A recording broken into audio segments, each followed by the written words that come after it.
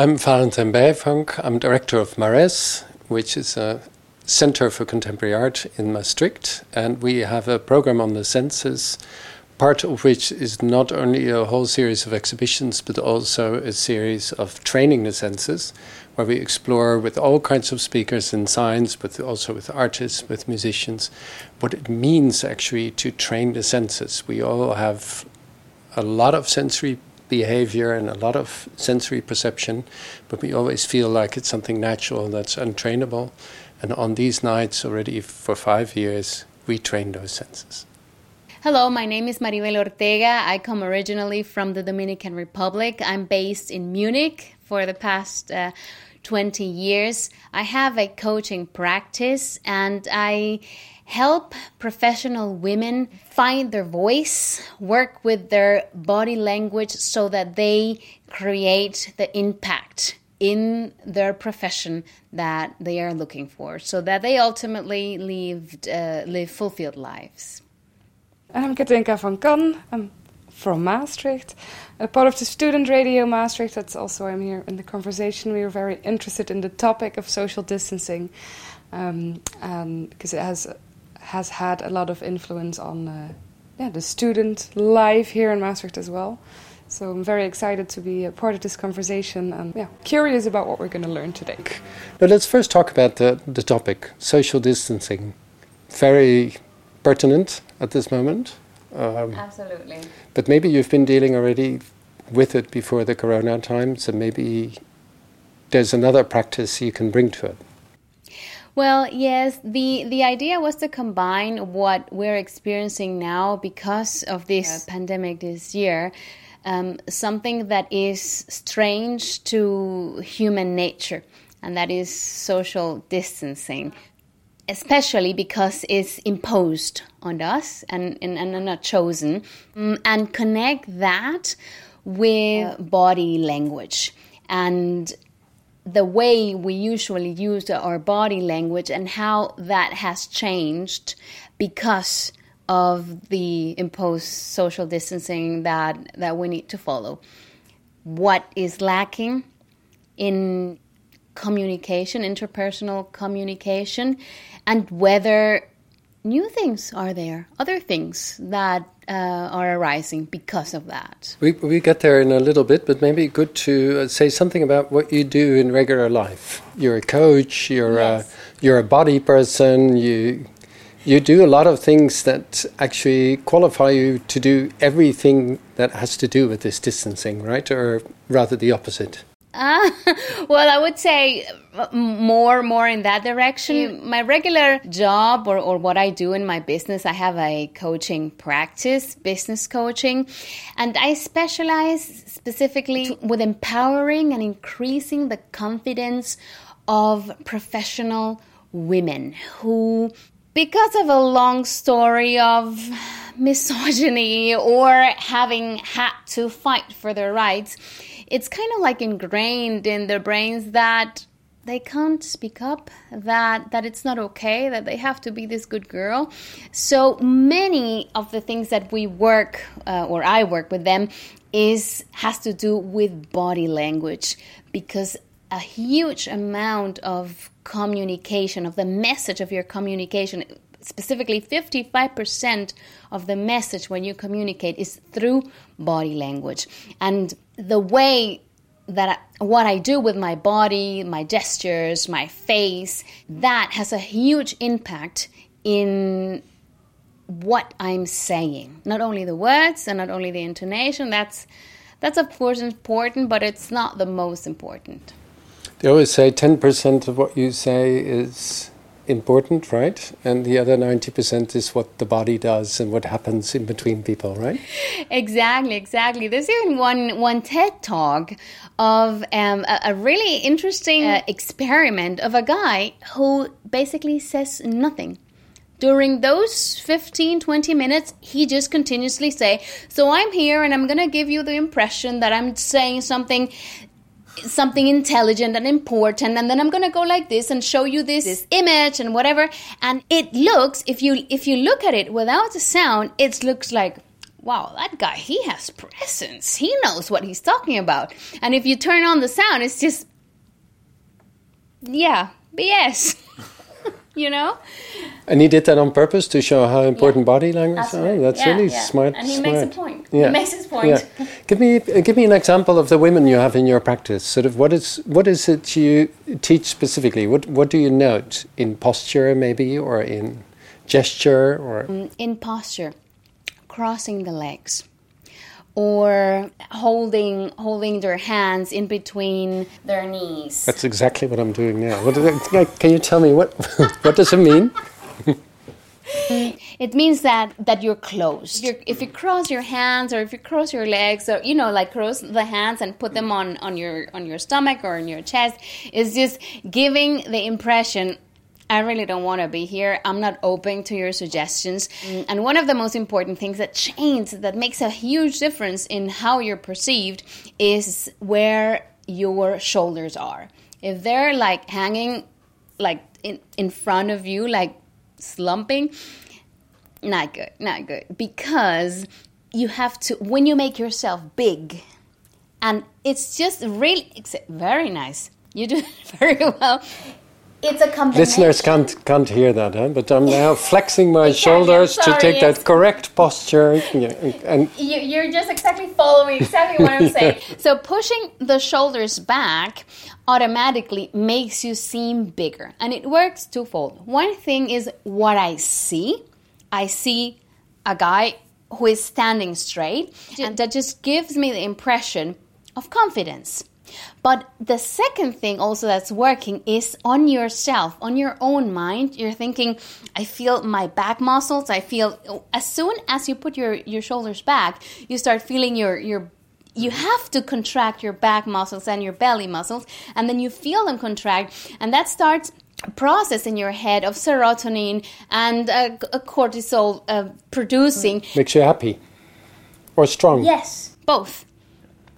And this combination of these two things, what you're thinking and what the other is perceiving, that gives then the impression of confidence, of assertiveness. Of course, that's not all. That's the beginning. Go on. If you start, stuttering and saying, then the whole imagery then falls down. But probably you won't if you have practiced that. And it's a thing of creating this habit of posture and correcting yourself as soon as of course we're not robots, and sometimes you just want to lay back. Relax, yeah. But if you're in an important conversation, a negotiation, you want to have a pay raise or whatever, something that matters to you. You're giving a presentation. During that time, you're going to be paying attention to that. And it's a matter of practice. It's not something that is, from one day to the next. You just correct yourself and you improve. And it's little steps. The more you practice it, the more you become that person who has the aura of assertiveness. And that's what usually I work with my female clients. I think Katinka wants to ask a question. Yes. Katinka. If I may, I was wondering, have you seen any changes in your coaching practice, or like the maybe type of exercise or things that you do with your clients since social distancing, since we're not allowed to come physically close to each other anymore? Does that make any difference in how people maybe dare to open up? What I have seen is just in regular encounters with people, not with coaching clients, is hesitation when greeting someone. And it happened to me even when I came here and I wanted to say hello to Valentin. You wanted to give me a hug, right? And we couldn't, yeah. Well, actually, I have trained myself in the past 20 years living in Germany that I can't be too warm like I would be in my home country, the Dominican Republic, because it's just weird. Because in different cultures, people need different personal spaces. And some costumes are normal or not. So I have adapted to that. But coming back to your question, I see a more hesitation in how close I can get to people, and people feel just very insecure. What is the right thing to do? Or both people, and this is just not, doesn't connect to any gender, just with everyone, kind of like moving to shake hands, and then both people remember, oh no, right, no, we can't, we shouldn't. It's best not to. In terms of coaching clients, I just switched to coaching online. And one of my requisites is video. I want to see them, and I want them to see me. I think that makes a huge difference. But apart from that, coaching works really well online. And with the type of maybe problems or challenges that your clients come to you, has anything changed there now that we have this new way of living?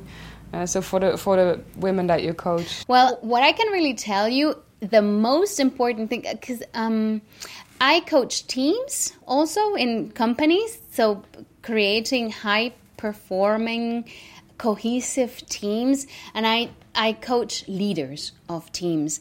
And the biggest challenge that I have seen with all of them is that if they are used to working face-to-face, they have a hard time creating that camaraderie, that feeling of we're a team, or having everyone on the same page.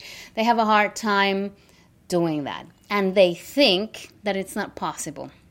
And, well, it's incorrect. As long as you think that it's not possible, right?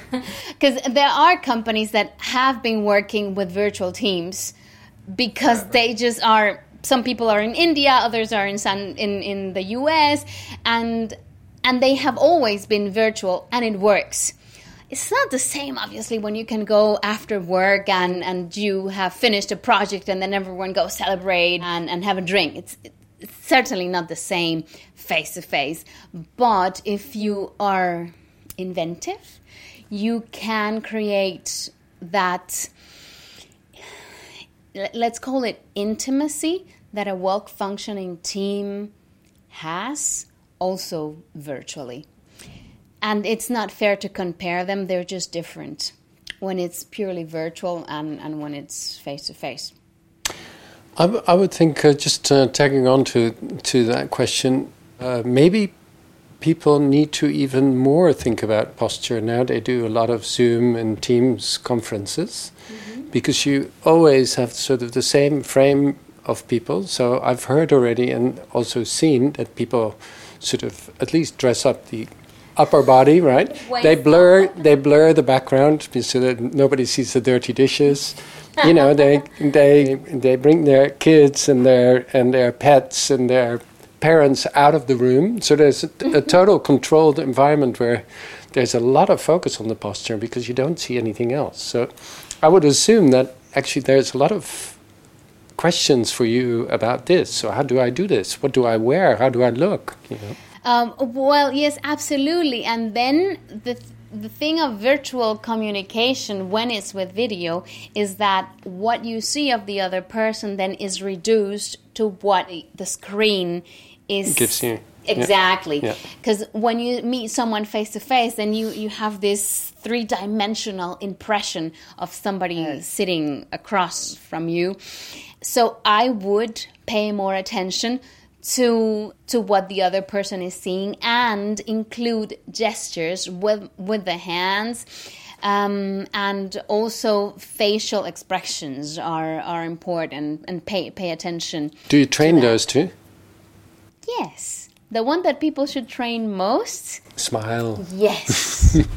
Because you come a long way with smiling, and it's really easy. That just creates a very, very positive vibe, and just that smiling, that it doesn't need to be that I have to see your back molars. It's enough to, to that the crease around the eyes, and just the the edges of the mouth going a little bit up. That's so welcoming, and it's a great way of creating that openness, that what I said before, this not crossing your legs or your arms, because most of the body language that you can see in virtual communication is basically just the face and probably the shoulders. And you think maybe the shoulders and the posture are not so visible on screen? So the smile becomes almost everything, and the eyes maybe also to some extent? Yes, absolutely. The eyes and just in general, your facial expression, I think, are in virtual communication a lot more important than the rest of the body. And with that, following proper virtual communication etiquette, meaning something that for me is really hard, to not interrupt and to wait that someone else finishes saying what they need to say, because of that internet connection or virtual communication, it lacks a little bit of spontaneity that you have in face-to-face communication. Definitely, the most effective and best way to communicate is in person. Nothing tops that. Mm-hmm. The least effective is texting or email, because you only have words there. There's not even intonation there. There's the little icons, emojis. Yeah. Very successful among some. Even though there are some that I don't get. I mean, what is this praying hands? Is it thank you or praying? Oh, someone's praying? No, I don't get that one. That's also very open to interpretation. Like you say, some people, you have some hands that people think they are clapping, other people think that they are waving. Obviously, a smiley emoji is very clear, but there's so many emojis these days that I think that also there, a lot gets lost in translation. And also in an email, sometimes, I get emails sometimes with an emoji, and I'm like, are you being sarcastic now, or are you being sincere? You know, you never really know. Even in in-person communication, there are lots of opportunities of miscommunication. Even if it's two people from same gender, culture, year of birth, and same first language, even that... Twins. Make it twins. Even if they're twins. Can have miscommunication in face-to-face conversation. And the less you provide, so the less you see, and if you don't hear anything, because the intonation gives you a lot. Even if you are not seeing me and I say, oh, that's all right. Or if I say, oh, that's all right. You know if I like it or not. If it's just like, okay, just so, oh, that's all right. And it's the exact same words that I'm saying, and just the intonation tells you if I'm being just accepting a minimum or if I think that it's good. But while you were speaking, Katinka, I was thinking, actually, then the emojis are kind of like a way of adding body language to a text, but I don't think it works so well because of the interpretation.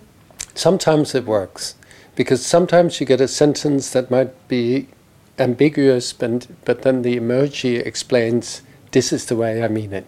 Sort of like, you know, you can have a text that is sort of not so nice, but if you put a heart behind it, then you say it's in good faith and I'm joking or whatever. So that's actually kind of the nice thing about it. There's all kinds of variations you can make there. So yeah, but it's not the same, of course. Do you sometimes have people that you teach to bring their body in line with what they're saying because they don't so far, or you feel that then it's incongruous? In presentation training, especially people who are quite introverted, and have to give a presentation in front of other people that puts them in a situation that is very stressful for them. Usually these are people who interpersonal communication sucks energy out of them. That is the difference between an introvert and an extrovert. An extrovert gets energy from communicating with other people and feels comfortable at that. And what you need to inject when you're presenting something is that if you want to convince and you're just standing there at the corner and not moving and not doing anything with your hands, the chances of getting your point across or just making that presentation interesting are really low. So yes, I have worked with people trying to create with their bodies, synchronize what they're saying with a body language that adapts to that. And that means using the space. Well, you guys are specialists in theater, right? So using the space that you have. If it's something important, then come forward. Or if you're talking about bad numbers or red numbers, then you move backwards, using the hands to express what they want to say. And what I'm just doing right now, using silence to play with. Now I'm going to say something important. So listen to what I'm going to say. This is the most with the finger too. Part. Yes, with the fingers. You can use the fingers, but using pace, the slowing down, or playing with that, slowing down and pausing in the right moments, then that gets the attention of the audience. And the body helps you with that.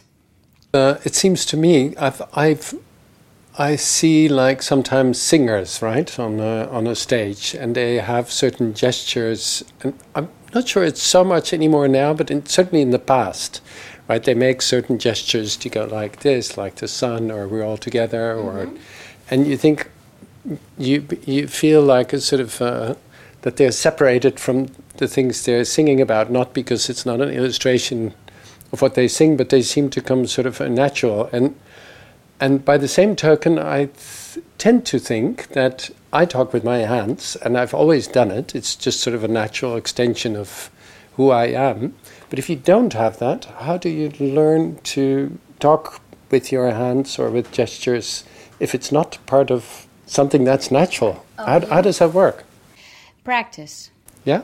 I think the only thing that you can do is practice and getting positive feedback out of it. If you are doing it intentionally, if you have worked with a coach, in order to inject that in what you're saying or trying to get your point across, and then you see that using those techniques gives you positive results, or you can convince more, or you see that the people at your presentation are listening expectantly to what's coming, then you get that positive feedback, and then I think you are more influenced to continue using them more and more.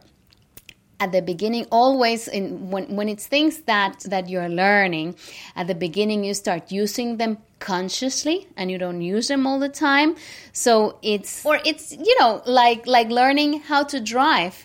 That at the beginning, when you're passing from first gear to second gear, you're always thinking, oh, now the foot. And with practice, at some point, it's just automatic and it's unconscious, that movement. And the same thing happens with that kind of movement. You see that you have a positive impact or the results that you're looking for. But for that, you need to be aware. You need to be after the situation to think about it. That worked well. I'm going to do that again. And then incorporate it in your repertoire, in conversation. I'm looking at Katinka. Do you use your hands when you talk? I use my hands when I talk. When I'm doing a presentation, I do it a lot. When I'm having conversations with people. When I'm on the radio, because I'm on the radio a lot, so then I don't, because I know that it makes sounds. But I had to really learn how to not do that, how to not clap while I'm talking or snap my fingers too much. Or so yeah, but that is what you say, Maribel, about being aware of that. It's really something that you have to learn, either to do it or to stop doing it, and that starts with being aware of how am I doing it naturally, and then you can add on things. Now that you're saying that, I'm wondering, do you think that something in your voice changes when you're on radio because you can't use your hands or your arms or clap or you use parts of your body to communicate? Never thought of that, but I do think so, because my radio voice is different than my speaking voice or singing voice. What are we hearing now? I think normal speaking voice, yeah. Now I'm starting to think about it, so it might change a little bit. But yeah, that's very different. It's the first time I was on the radio and I listened back to the show. I was like, oh, I sound a bit different than I normally do. And I think that might be it, because you're focusing a lot on getting that message through your voice. Not everything that you want to express or you want people to hear or feel, then that's your only tool. Short answer, yeah, I think so. Maribel, did you have to learn anything, or do you carry this always with you already from being very young, that you just had to become self-conscious of it to turn it into a technique for coaching? I had to learn, or I had to become aware of it. I think that's the best way of explaining that. And it started when I trained as an intercultural, or to be an intercultural trainer. And one of the things that you observe in different cultures is different body language. That movement of the head, I don't know if you've heard of the Indian yes-no, that is it a yes, is it a no, that is different to what people in Europe use, and that was the first moment where I became aware that body language is not universal, that in many aspects is related to your culture, national culture, and that you can learn it and you can adapt it. If we speak in terms of cultural and geographical culture, then you should adapt the way you communicate with your body, personal space that people need. I was very used to the place where you live. For example, respecting the dealing with people in Latin America that need very little personal space, and they are touching each other all the time during conversation, and lots of hugs and touching, clapping the shoulders, or two friends holding hands. That's completely normal. To, in Germany, where I live, I saw that people were uncomfortable when I came too near, and that's when I thought, maybe I shouldn't get that close. Is it changing, though? I think in my lifetime, the value of the hug has risen immensely in the Netherlands. We didn't do any hugging when I was a kid. In fact, I think I had to regain my father's kisses when I was like 16 or 17, because before that we had been shaking hands or something.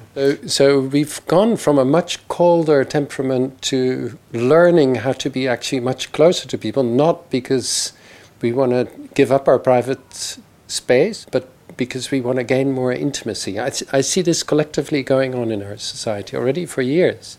Mm-hmm. Do you notice that in Germany? Because you've been there almost 20 years, no? Mm. Not enough. Oh, well, no. What I have seen is that people do touch each other more, especially younger generations, more than when I came 20 years ago. And one interesting thing that has happened because of the social distancing, I feel that people want to hug. That this is one of the things, even if they didn't do it that often, or not as often as I would need, for example, for each person is different. But I think that people now appreciate more the touch of another human being, or just putting a hand on the shoulder.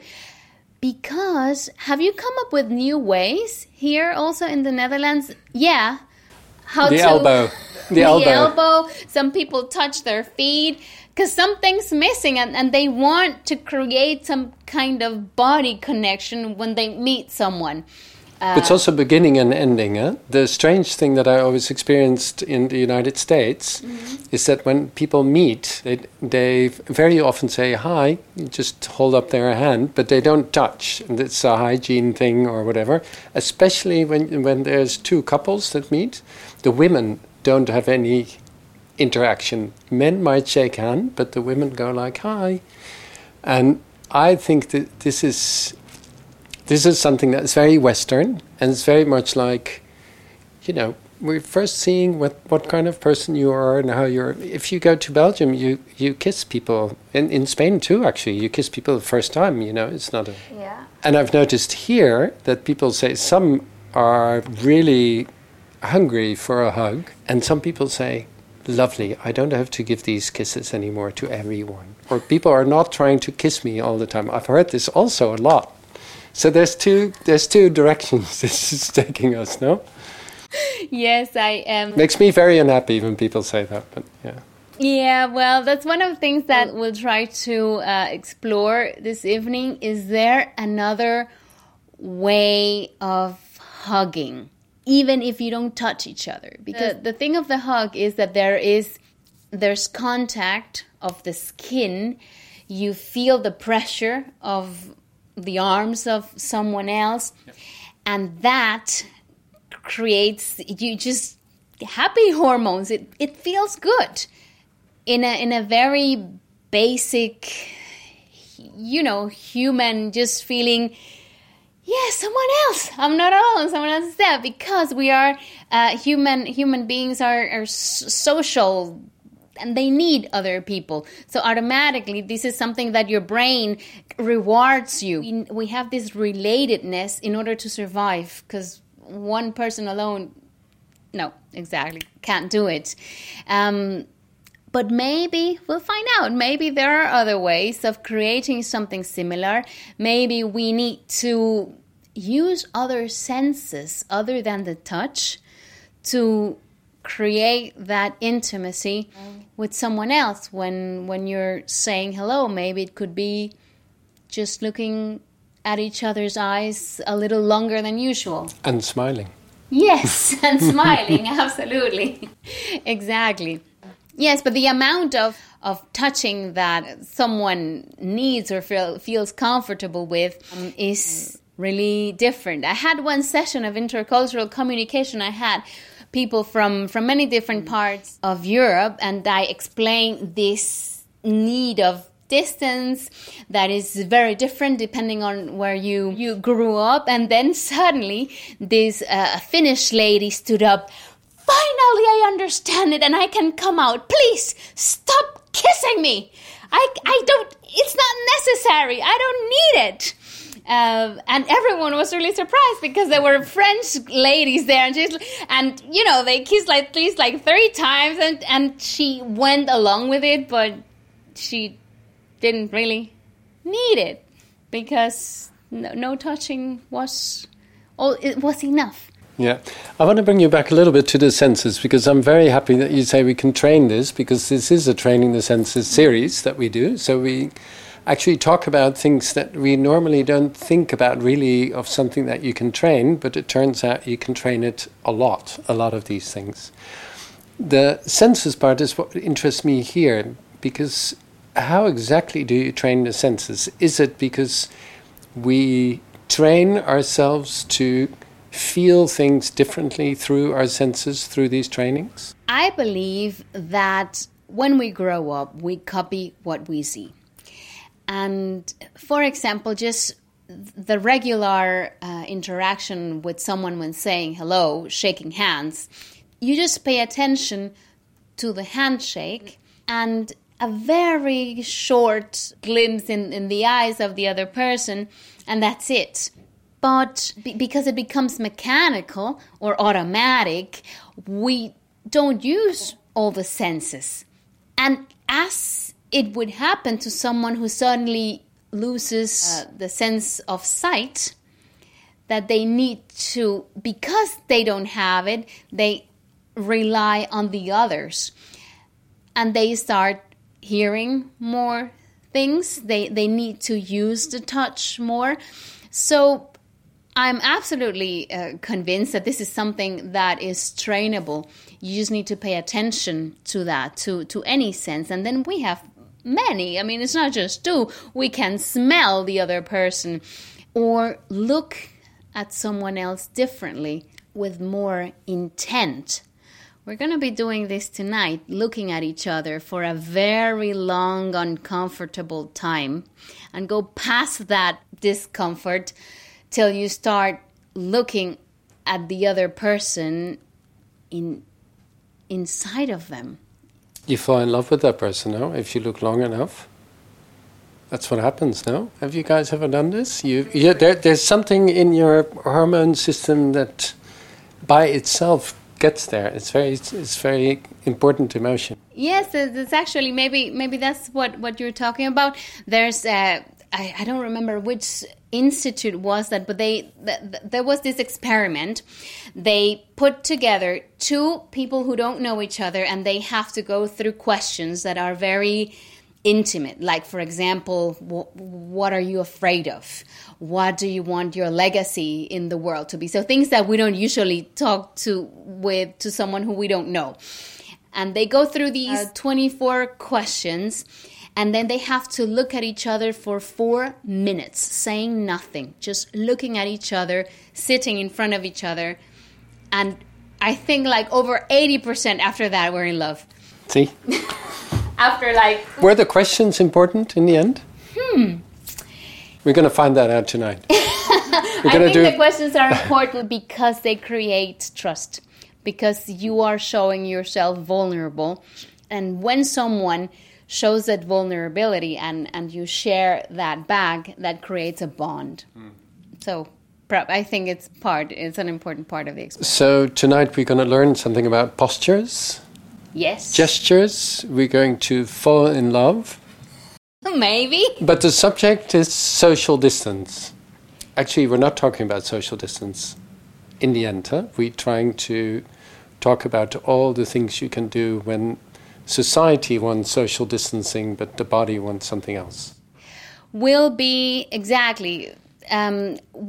experimenting what else can we find in spite of the social distance. What else is there and how we can create a connection, a human connection, maybe an intimate connection with another person. Maribel, do you think that sometimes like a hug or a handshake or, those things that we've learned how to connect with people, that we also use them to hide behind it a little bit?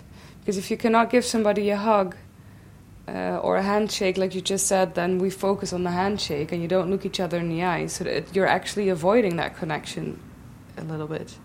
So with the social distancing, does that make us maybe more vulnerable because we have to connect now from a distance? I'll have to think about that. That's an interesting question. The thing about the handshake or the kisses is that they become automatic. Yeah. And we don't pay attention to that anymore. It's more like a ritual. It's like saying, hey, how are you? And then the other person says, yeah, I'm good. How are you? Yeah, I'm good. Okay, bye. Yeah, short conversations like that. It's more like this is what we learned to do. But it's also a beginning and an end, huh? Yeah. The easy thing about the handshake or the quick kiss hello is that this is where you start, and when you do it again, this is where you say goodbye. So it's in a way also very convenient, but if we would... that's something to discuss tonight, because I want everyone to do that when they leave. If you pay attention to every person whose hand you shake and whose cheeks you kiss, I assume when you kiss people on the mouth you pay attention anyway. But if you do the regular greeting, that you should pay attention to how much effect it has when you really pay attention when you do that, because you remember people who put their body and mind in that handshake with you. It feels totally different. And it's like, sometimes you meet people, you have a line of people whose hand you shake, and there's one that looks at you and holds your hand differently. It's very powerful. Huh? If you're that person, you conquer the world. True, indeed. The good thing about the handshake or the hello, goodbye kiss is that it's a ritual that we all have agreed on, and everyone knows the rule, and we know what it means. And that's very convenient. It's also good, or our brains like it because it's predictable. I know what it means. Now we're beginning the conversation. He's paying attention to me, or she's paying attention to me, and now I'm leaving, and I can predict what happens. And now that we shouldn't do that, everyone feels a little bit awkward because we don't have come up, at least not yet, with a new ritual of saying hello or goodbye that we're all comfortable with. And till now, at least, it feels just like awkward. My hands don't know where to put my hands. If I say hello, yeah, okay. And we cannot predict how we're going to greet each person, because some people are okay. Oh, no, give me your hand. Some people want to follow the rules strictly. And this not being able to predict how I'm going to greet this person or say hello, that's the brain doesn't like that. Our brains are prediction machines. It's very out of our comfort zone. But now I'm thinking, like in a lot of cultures, like in Asia, you do a bow to say hello, goodbye, or thank you. So then it doesn't really matter. Maybe you have to step a bit further away from each other, but still. They don't have a problem, because I guess that they don't touch, so that's a good. They don't have the challenge of coming up with a new way of greeting or saying goodbye. But maybe this is the opportunity to find out new ways of connecting with people that don't require touching each other, using other senses like the eyes, or just facial gestures, a smile, or speaking, saying hello. I think that's where we should stop. Thank you very much, Maribel. I'm very much looking forward to tonight, and I hope we find many more and new rituals. Thanks. Thank you. Thank you for inviting me. It was great having this conversation.